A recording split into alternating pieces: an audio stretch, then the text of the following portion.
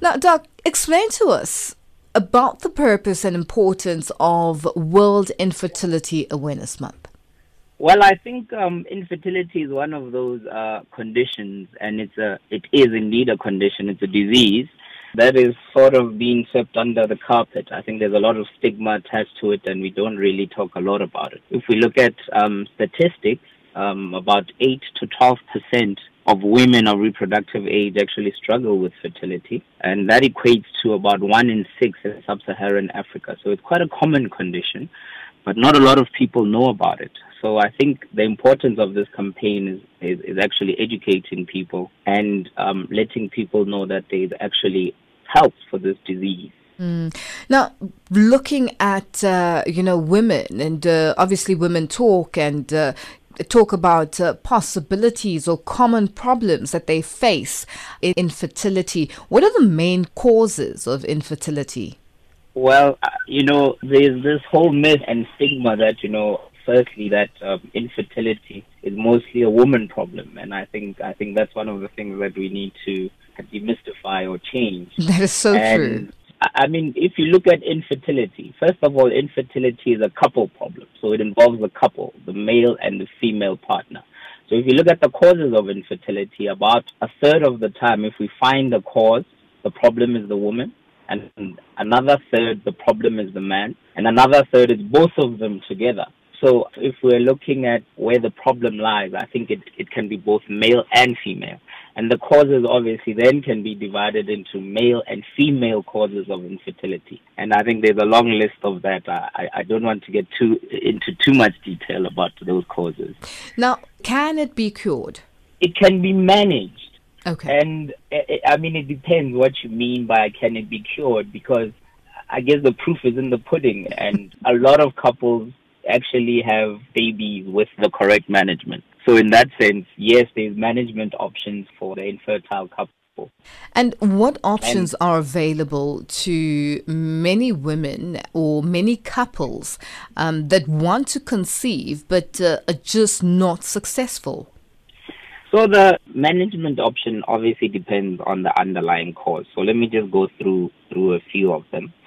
The commonest, looking at female causes of infertility, the commonest cause in sub-Saharan Africa specifically is tubal factor. That basically means that your tubes are blocked, for example. So with that, there are a few options. One, and the most common or the most successful option, would be doing in vitro fertilization, which is basically where we give medication to the woman to grow her oocytes or her eggs, and eventually we suck out those eggs and we take the male sperm and we combine the two together in a lab, which makes embryos, and then we transfer those embryos into the woman's womb, and then hopefully they implant, and that's how the woman gets pregnant.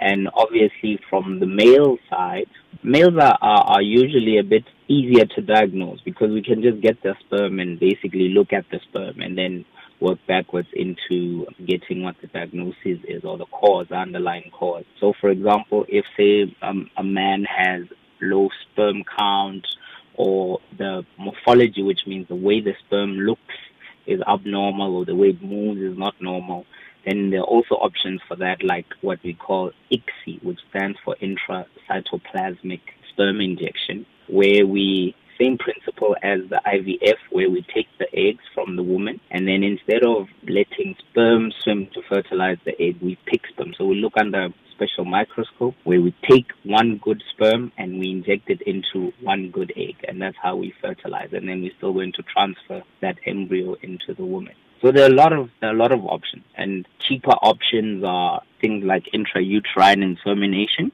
With intrauterine insemination, it's usually where the causes of infertility are not so severe. So say the male sperm count is low, but not too low. Then one can give the woman medication, and then we make her ovulate. So now this is in her body. So she releases the egg, and then on the day of ovulation, we take the male sperm, and then we treat the male sperm. So we wash it, we put it in a special medium, and then we inject that sperm into the woman the day she ovulates. And then in that option, obviously, the sperm still has to swim and fertilize the egg in the tubes. So the tubes also have to be open in that option. What is the reaction from men when they're told that they're the ones who are kind of have, for lack of a better word, slow swimmers, or so to speak? That's a nice way of describing it, Lucy. There's a lot of stigma associated, firstly, with infertility for the couple. But I think societal stigma at present is focused mainly on the female. A lot of societies, especially African societies, blame the woman for not being able to conceive.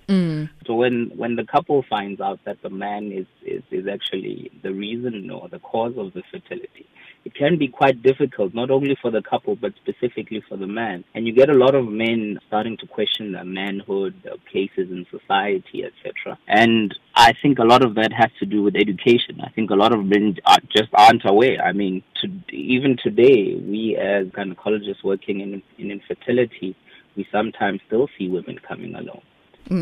Now, Dr. Matu, very quickly, it's World Infertility Awareness Month. How would you encourage people to celebrate this month? Obviously, awareness being the key factor. I think the big thing is, firstly, communication. I think communicating with your partner about your wants and your needs, and starting to acknowledge that there's a problem, and seeking help as soon as possible.